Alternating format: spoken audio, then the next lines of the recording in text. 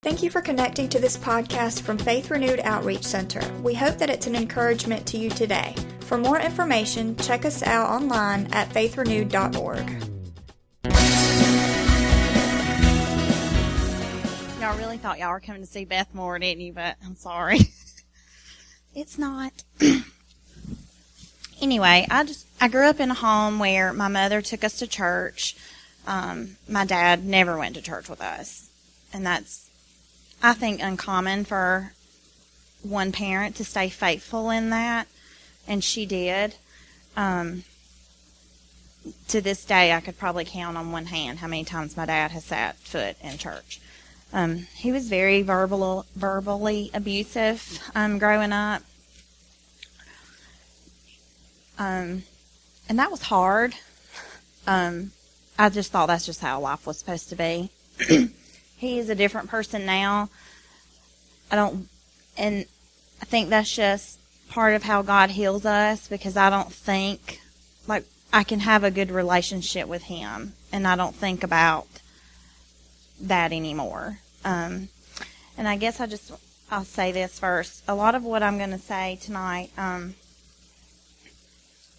just you'll see how healing has come through each thing. Everyone has been hurt. We all have wounds, but wounds heal. Most of them will leave a scar, but those scars don't hurt forever. And I actually thought of that myself. I didn't read it in anything. I was telling somebody that last week, and then I called them back. I was like, what was that I just said, so I can write that down? I was like, that sounds good. After graduation, I was pretty much did what I was supposed to through school. I wasn't really a bad kid. I got in trouble for talking all the time, and that was all. Yeah. But after graduation, after high school, I wanted something different. I was always the one that hung out with the youth group on the weekends, and I wanted something different. So I had gotten connected with a childhood friend that was living in Taylor's and moved in with them, and that's where I met Ray. He was actually, we used to always laugh. People would be like, well, what'd you do before you was an aircraft mechanic? We would say he was in pharmaceutical sales. He was who we bought our drugs from. So that was how he and I had gotten together. We dated for about 2 years, and my family had never met him. And we actually got married one summer on August the 20th while my family was at the beach. Our, at the time, youth pastor's wife, my kids' godparents, she came to find me. She had heard that I was getting married, and she had already called a big group of ladies to have this intercession meeting for me because they heard we were getting married. And she came to me, she's like, what are you doing? I'm like, what are you doing? Because she hunted me down, but there just wasn't going to talk me out of it. I still did it anyway. So that was a shock for my mom to get called that her daughter had gotten married to someone she had never met while they were at the beach.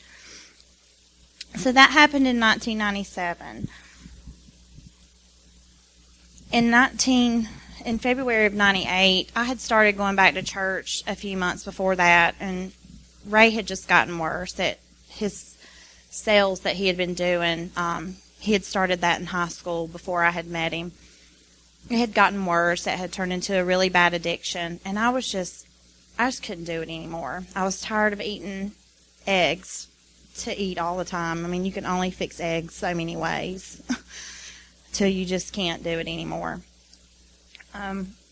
I just told him, I said, I can't do it anymore. He had traded our car one time for crack, jewelry, vacuum cleaner, because he was like, it's here somewhere. I'm like, the vacuum cleaner is not here. I can,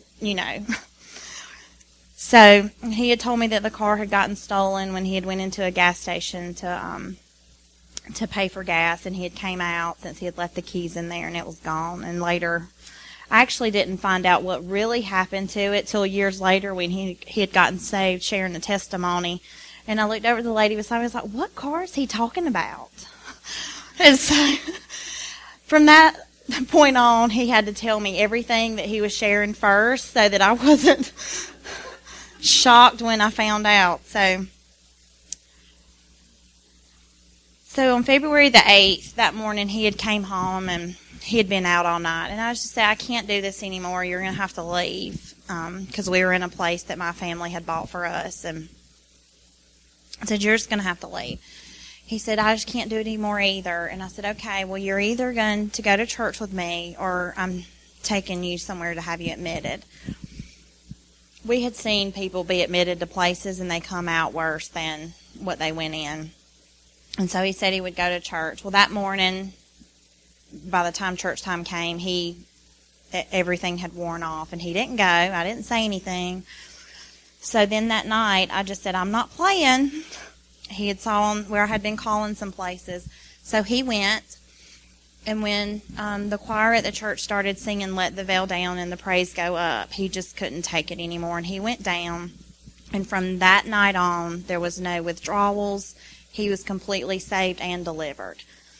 And so we just had a different life from then on out. He was not really raised in church, but he was the most...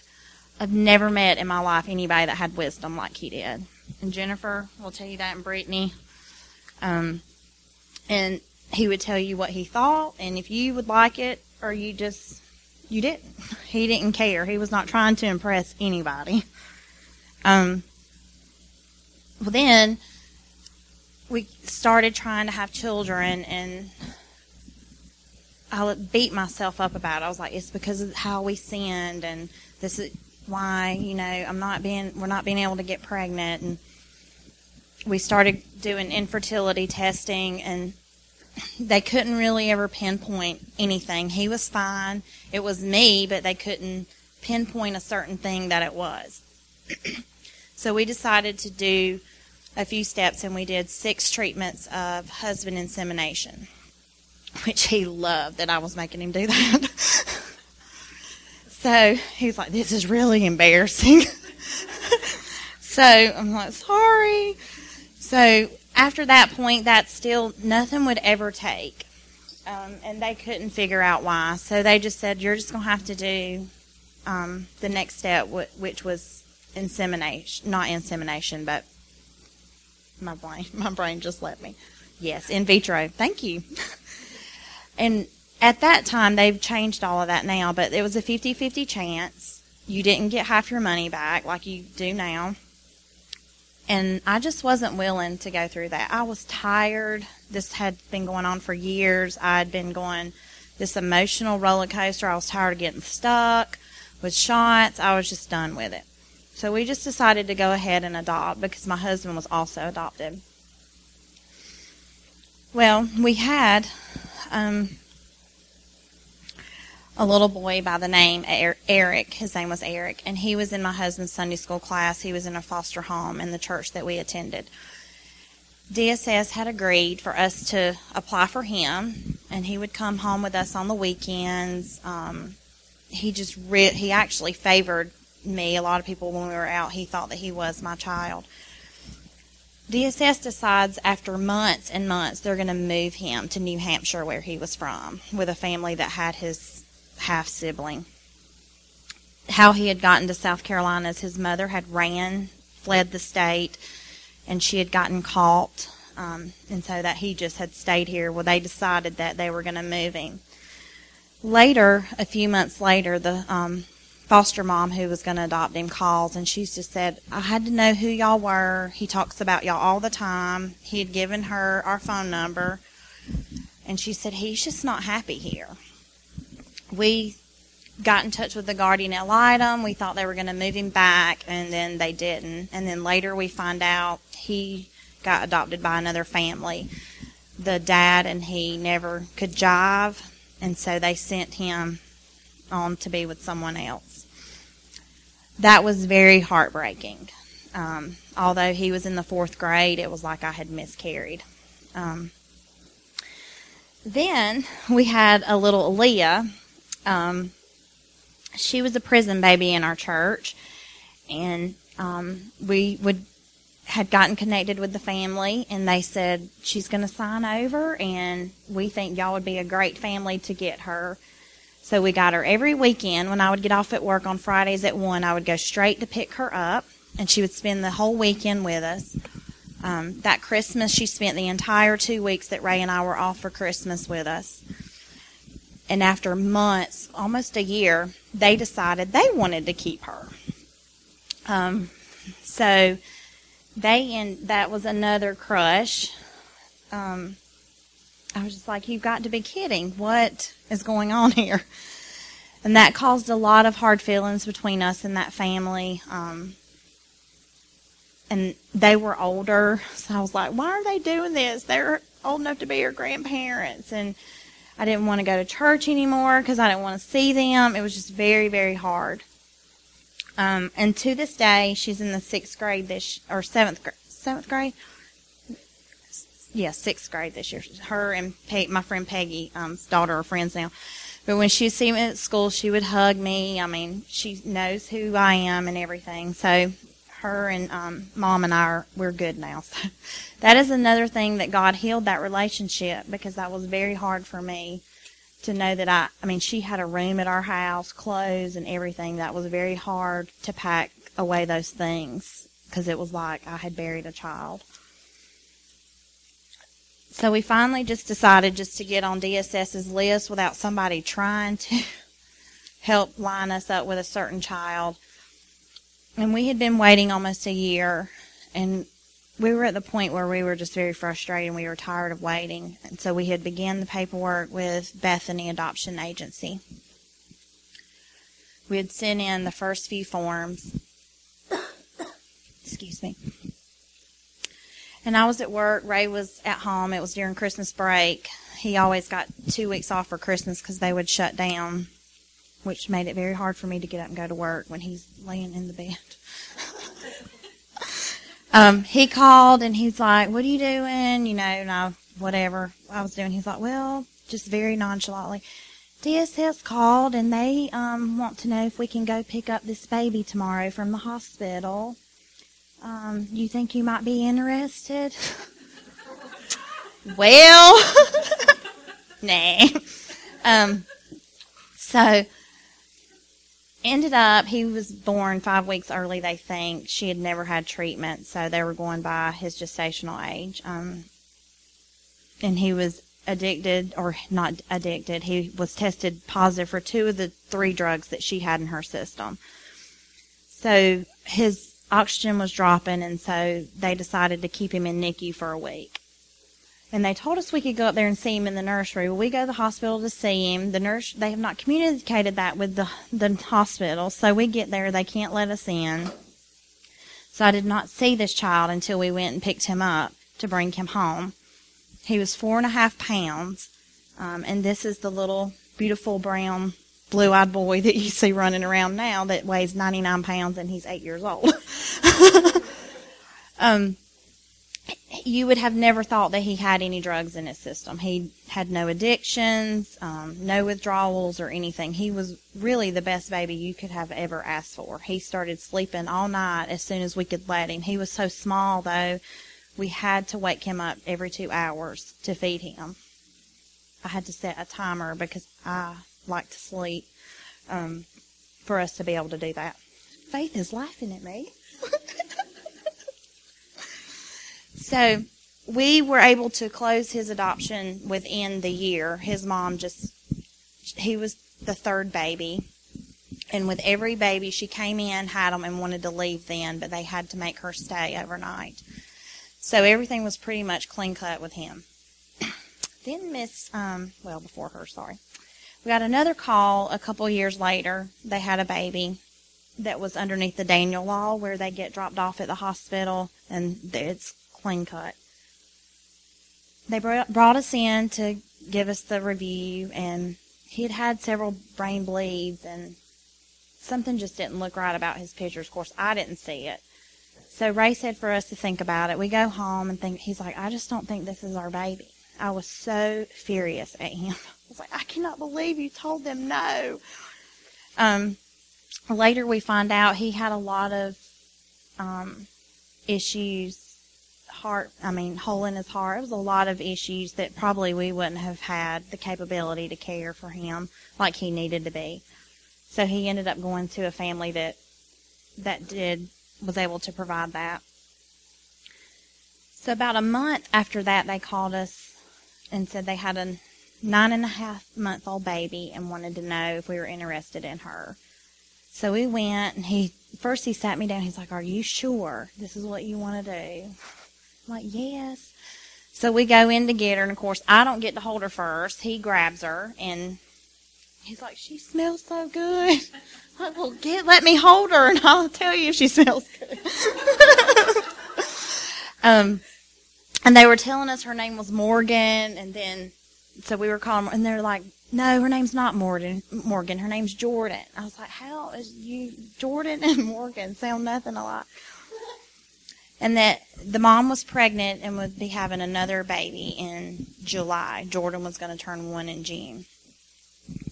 And they wanted us to take her too. Well, after about a month and a half, Samuel was still adjusting to not being an only child anymore, and we had an adjustment with her because her foster parents still had her on a bottle. She was on no food, so her bottle was her pacifier, and she slept in the bed with them. So it was a very rough adjusting. So we just decided that it would probably be better that we didn't push her to the back burner that quickly. So we thought they were going to take her from us because we weren't going to take the sibling, but they decided not to do that. Her adoption took a little bit longer because Mom wanted to fight it, but she didn't want to do any of her treatment plans. They would have to come get her from preschool to take her for visits, and she would cry. She didn't want to leave from the teachers. It was most of the time after they would get her in Walhalla, the mother wouldn't show. So it was just I'm sure Miss Valerie can tell you, that period can be very traumatic when you know that they don't want to go. So we were able to finalize hers. It took a little bit longer. About a year and a half later, we had to fight really hard with them. I'm sorry, y'all. I'm losing my train of thought. If y'all get bored, y'all can just stand up and walk out now.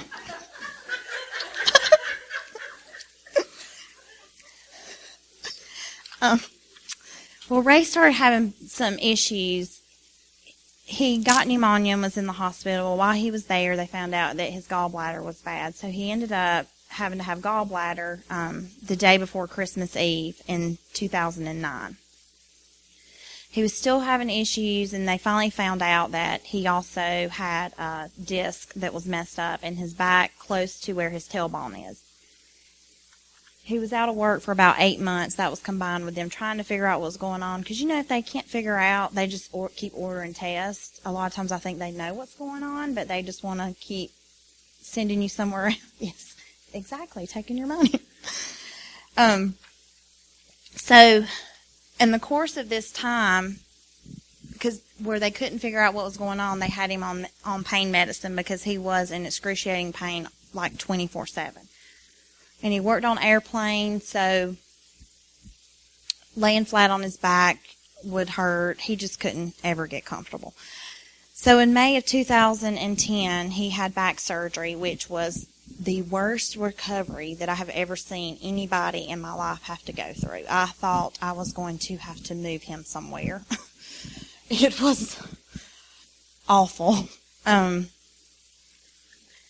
was in 2010. Let me backtrack. I'm sorry. The morning that we were going to his surgery, he looked at me on the way, and he said, "I need you to be ready," he said, "because something's fixing to change." And I was like, "What?" And he said, because he took every word of being the spiritual leader of our house he did that. He said, "You're going to have to step into my place for a little bit." And I was like, "Well, why?" And he saw things in the spirit all the time, which was very frustrating for me at times. Literally, because he would see good things and bad things. there was an angel that would always, he said, stand in our kids' room. There was one that would stand in our bathroom and our bedroom. And I would get frustrated because I couldn't see it. So then I would think, well, am I not spiritual? I mean, I would get woken up in the middle of the night with him screaming because there's something in our house trying to attack us. And then he thinks I'm going to be able to go back to sleep after we've prayed. He had said one time there was a dark angel that would keep trying to walk around our house, and because they knew they couldn't touch us. And it would just get very frustrating. I was like, I don't see what you're talking. He's like, I know you think I'm crazy. I'm like, no, I don't think you're crazy. I just don't see what you're talking about. And it's very frustrating for me. So when he was telling me that morning on the way to the hospital, he said, you're going to have to step into my place for a little bit. You're going to have to step into the spiritual leader, because I see something coming. So I honestly had this feeling that he was not going to come out of surgery because of how sincere he was. I thought that we would probably lose him during surgery. But we didn't. And that was the second time that he had surgery, that when the nurse had called me back, they would ask me if he traveled for work. And I said, yes, he does. And she said, well, does he speak like Asian? Know an Asian language? And I was like, no. Well, he would wake up speaking in his prayer language. And I was like, oh, Lord. It's like, no, he doesn't. So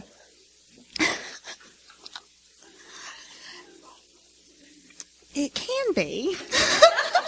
But when they're looking at you like you're crazy when you're saying he doesn't speak another language. So he was in the hospital for several days, and we just could not get his pain under control whatsoever. But I still was not understanding what this was that he saw that was coming, and so I basically just pushed it to the back burner. That was in 2010. Well, in 2012, the beginning of that year, he just said, I cannot do this anymore. He said, I'm tired of going to the pain doctor, him not wanting to do anything but keep me on this medicine. I want to know if I can tolerate this pain alone.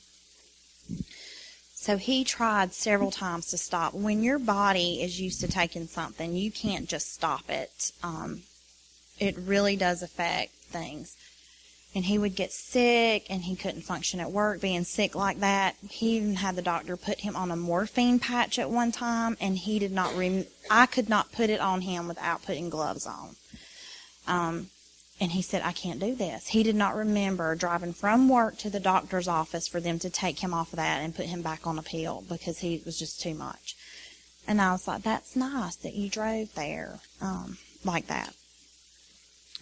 They just did not want to help him at all. They did MRIs after MRIs, and every time, it's just nerve damage. It's probably either from before the surgery or after the surgery.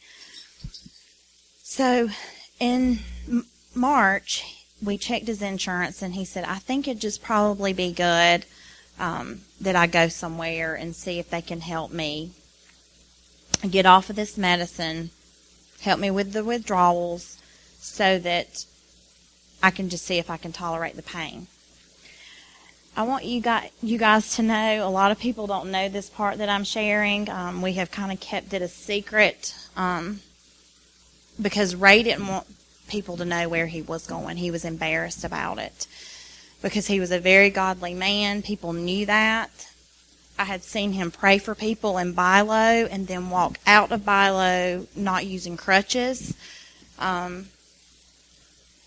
He struggled with, why can I do that and I can't do it myself, for myself. So a lot of people, this part that I'm sharing, they don't know exactly how things happen, and I have kept that too for my children, because him not wanting people to know where he was, I don't think that my children really need to know the details of things right now. So we checked his insurance, and we found a place that he could go to. So he went in I took him on a Wednesday. And And when I took him there and I went to leave, he was so broken. I have never seen him cry like he was crying, and he did not want to let go of me. And when I looked in his eyes, I was like, he knows something that I do not know. And he had been doing a lot of studying prior to him going there, just about how things were changing in the world, the government. He really kind of had me scared to death because I'm a warrior, and I just told him, I was like, you've got to stop talking to me about this stuff because I can't handle it. He was like, if we have a blackout, and if the computer system's shut off from the, Angela, if the computer system's shut off from the car, I will get home as quick as I can. You get the kids and go underneath the house. I'm like, what?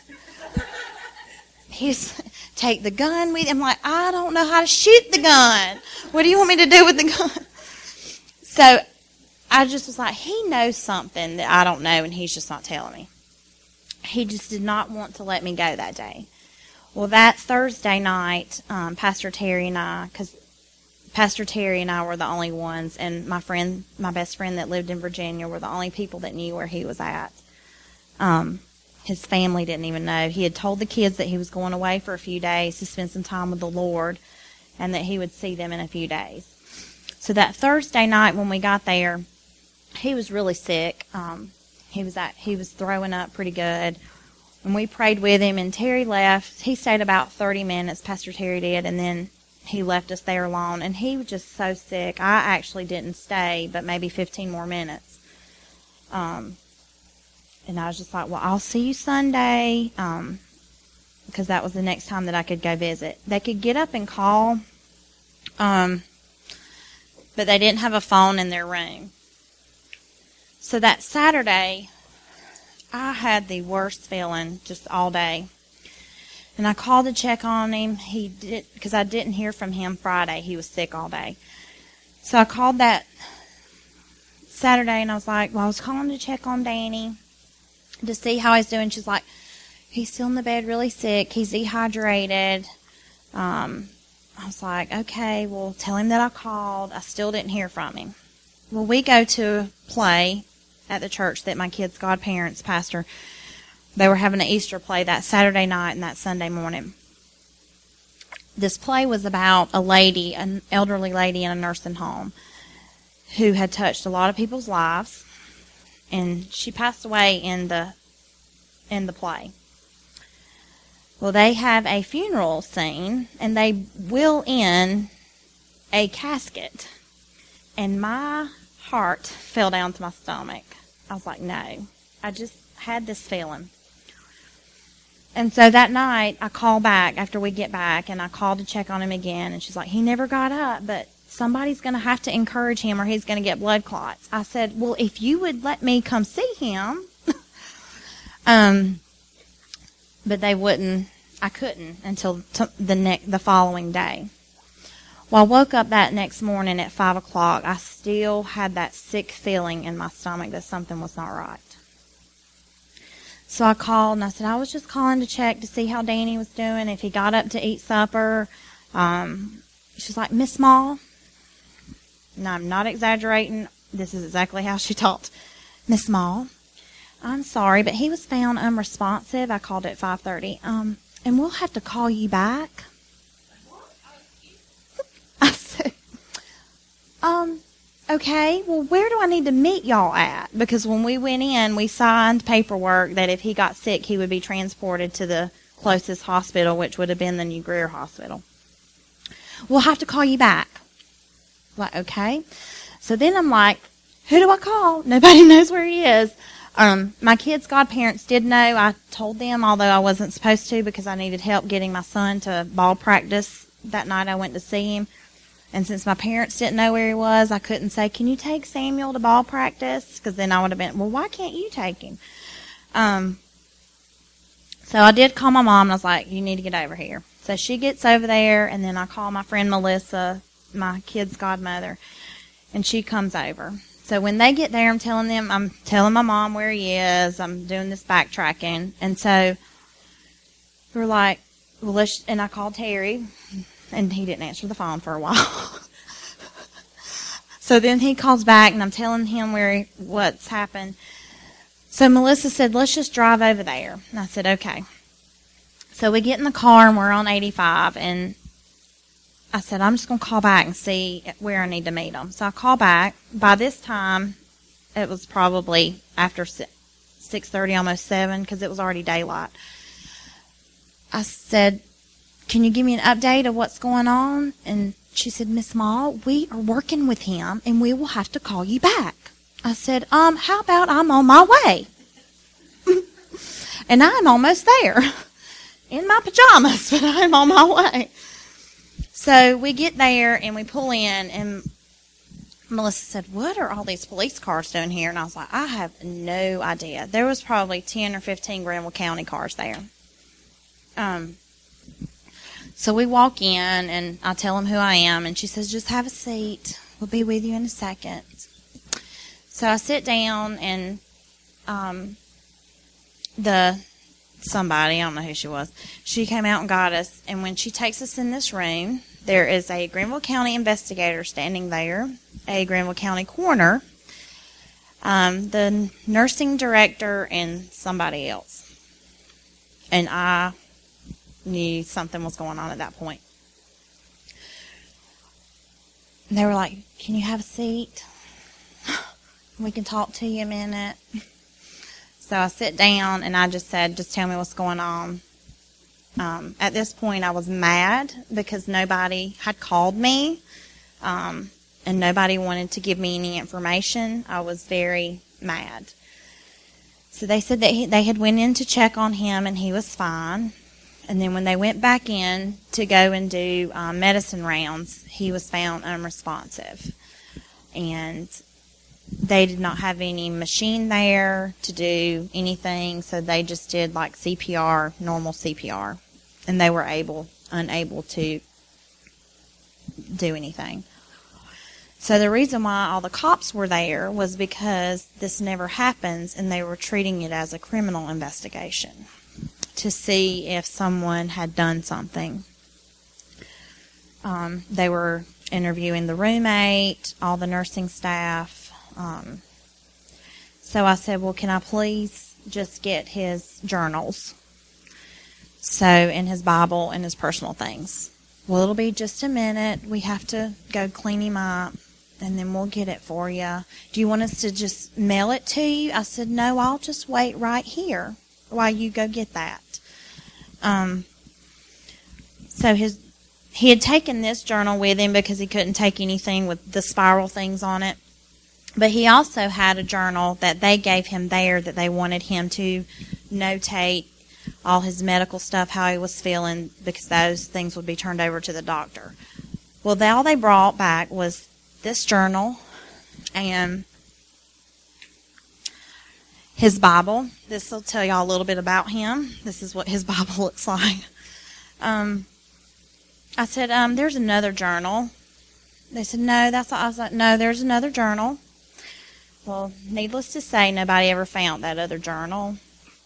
The hospital staff did not know what I was talking about, but there was not another journal. I still say to this day that there was a journal because I seen it, and it disappeared before the police got there. So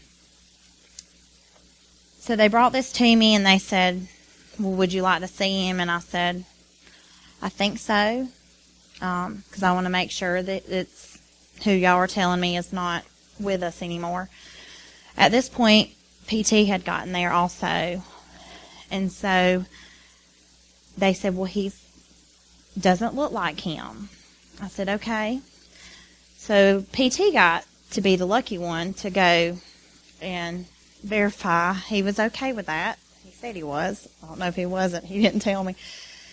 So they had moved him into another room, and he came back, and he said, he's very blue, but if that's what you want to do, we're going to go with you.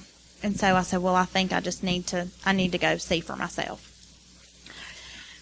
So I had Melissa on one side and Terry on the other side, and we were walking down this hallway, and we get to I'm thinking that they're going to have him in this room turned like sideways. Well, we get there, and like he's in the middle of this room, and his feet's facing the doorway. I walked in close enough to see that it was him, and then I just turned around. I couldn't do it anymore. I did not want to remember him that way. I did not want to remember him not looking like him.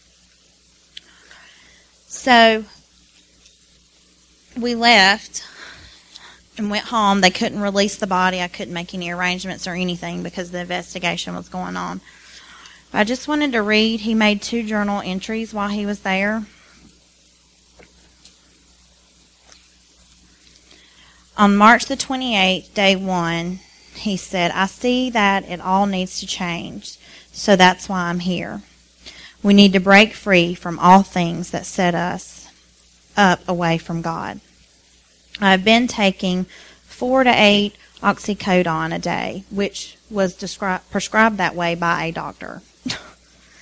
And I'm tired of it. So now I'm here to detox because it makes you so sick, I just have to quit. God is with me here. I couldn't do it without him. I love you, Father." On the next day, he had written down the type of medicine that they had him on. This would have been on Thursday before I got there.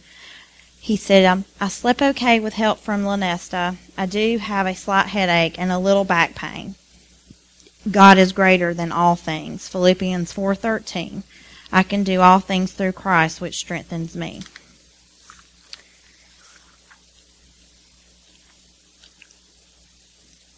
I still left there so shocked because we had went to this place for help, and he didn't come home from that. And that's not what we had planned to do. I look back on it, and I think he knew, though. I think that was what he was referring to the morning of his back surgery several years before. And I think that's why he was the way he was the morning that I dropped him off. Any other time on a Sunday, we would have not gotten up for church yet. I have to look at it as it was ordained that way because the kids and I would have found him. Would I still be able to sleep in my bed knowing that he was there and that's where he passed away? To this day, I still have never received a phone call from the facility that he was at. I just think they didn't know how to handle it because that's not, people just don't pass away there. Once they did the autopsy, we went in for the review, and it was about this thick. My dad is very good friends with the Granville County coroner. When they realized who I was, they did a very intensive autopsy because at the end of their investigation, they could not show that anybody had did anything that they weren't supposed to. His autopsy showed that he had heart disease, which we didn't know about because nobody ever checked his heart through all the trouble that he was having. So they said that he had a heart attack. My family still says that I should have pursued legal action. But what good would that have done? It wouldn't have brought him back. It would have been a drug-out case that would have lasted for years. I didn't see that it was worth it.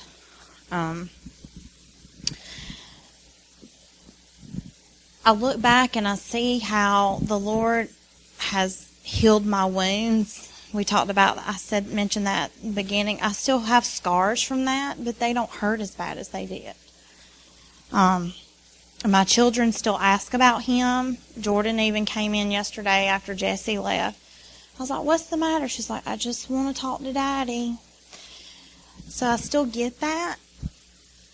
But I can sleep now. I had months and months of insomnia, and that is the worst thing in the world, as Jennifer can tell you. Because then you walk around like a zombie all the time because you can't go to sleep. You're tired, but your body will not. My dog never barked before, and she would just stand at my closet and bark. And that'll make you feel really safe.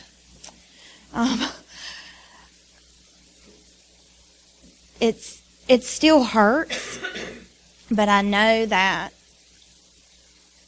lives were saved through him. He was very adamant about, we cut the TV off at 8 o'clock at night and we went into another room and we prayed and we read the Bible. Our kids had to pray too. It was not a lay me down to sleep. He wanted to make sure. And if you ask them now what's something that their daddy reminds them, what do they remember about their daddy? And they will tell you praying and football. What an awesome legacy. I mean, that he has left. I seen a difference in him when he got connected with a church in Georgia. It's called Northgate. Just the way he ministered from that point on, it was just, I can't describe it. They do outreach conferences all the time. I highly recommend you look the calendar up. They had came to a church and did a conference in Anderson, and he's like, you have to go. So he kept the kids and I went, and I get stuck with the main pastor. It's just the two of us, and I'm not a door-to-door knocking person. He used to get so aggravated at me because I would knock on the door, and then I would move because I did not want them looking at me through the peephole. Because you look funny through the peephole. Do you not?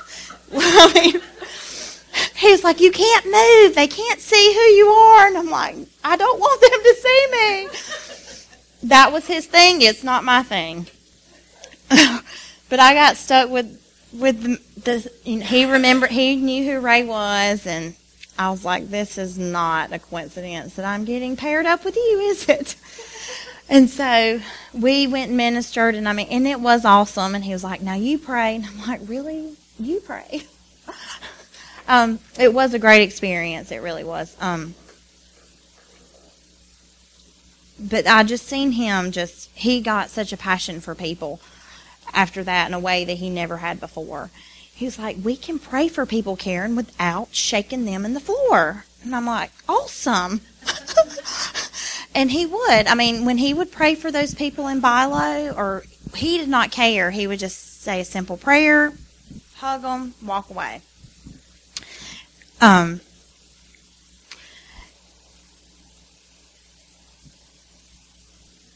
kids are still having a really hard time, but they also, like, every person that I talk to, they ask me, when are we getting married? They want me to get married really bad. My son has asked people to spend the night with us before. He had to explain to him that adults don't have people spend the night with him. He just wants me to get married really bad. I do currently have a friend boy, is what we're calling him, and he asks all the time, are y'all getting married? Can he come spend the night? No, he cannot, and no, we're not. No, and no. A few weeks ago, my friend from Virginia called, and she's like, I had a dream. And he was praying with very much authority. I was like, okay, that's good. She's like, well, I just want to tell you, it was like really weird. I was like, okay. Well, then Brittany was at my house when I got that text, and then like 15 minutes later, he texted me. He's like, I had a dream last night about that we went to go see Ray. I said, okay. He said, it was really weird. I don't know if we went back in time or if we went into heaven. He said, because there was another you, a younger you, so that's why I'm not sure. He said, but it was like we went there for approval, and Ray was shaking his head and smiling. He said, and I woke up very peaceful. I didn't wake up like something was wrong. So I was like, okay, well, that's kind of weird, but okay. Well, then a friend of mine, she comes a few weeks and helps me clean because people feel sorry for me because I'm so busy with my kids on the road all the time. She had came over, and she was getting ready to start cleaning, and she said, so how's things going? And I said, they're good.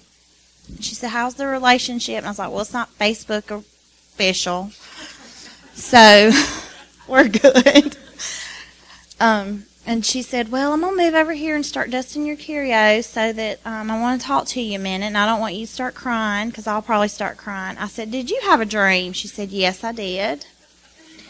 I said, really? I was joking, but she said, no, I really did.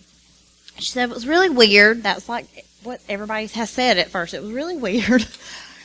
She said, but you and this other guy, and I couldn't see his face, were coming to me, Lee and I, her husband's name is Lee, but y'all had the kids with you, but you and this guy was holding hands. And I said, okay. And she said, well, Ray was on the other side of you.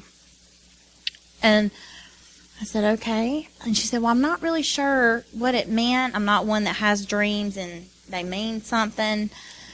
She said, but I could hear him. I could see him. She said, and I just remember waking up. It was like, what in the world? Because that was so real. She said, so on the way over here, I prayed and I asked God to just show me what that dream meant. And she said, I just heard the Lord saying that it was confirmation that everything's okay, that Ray is always with you, and that he approves of what you're doing, and you're doing fine. So then I called my friend in Virginia, and I told her, and she's like, well, I didn't want to tell you, but Ray was in my dream too.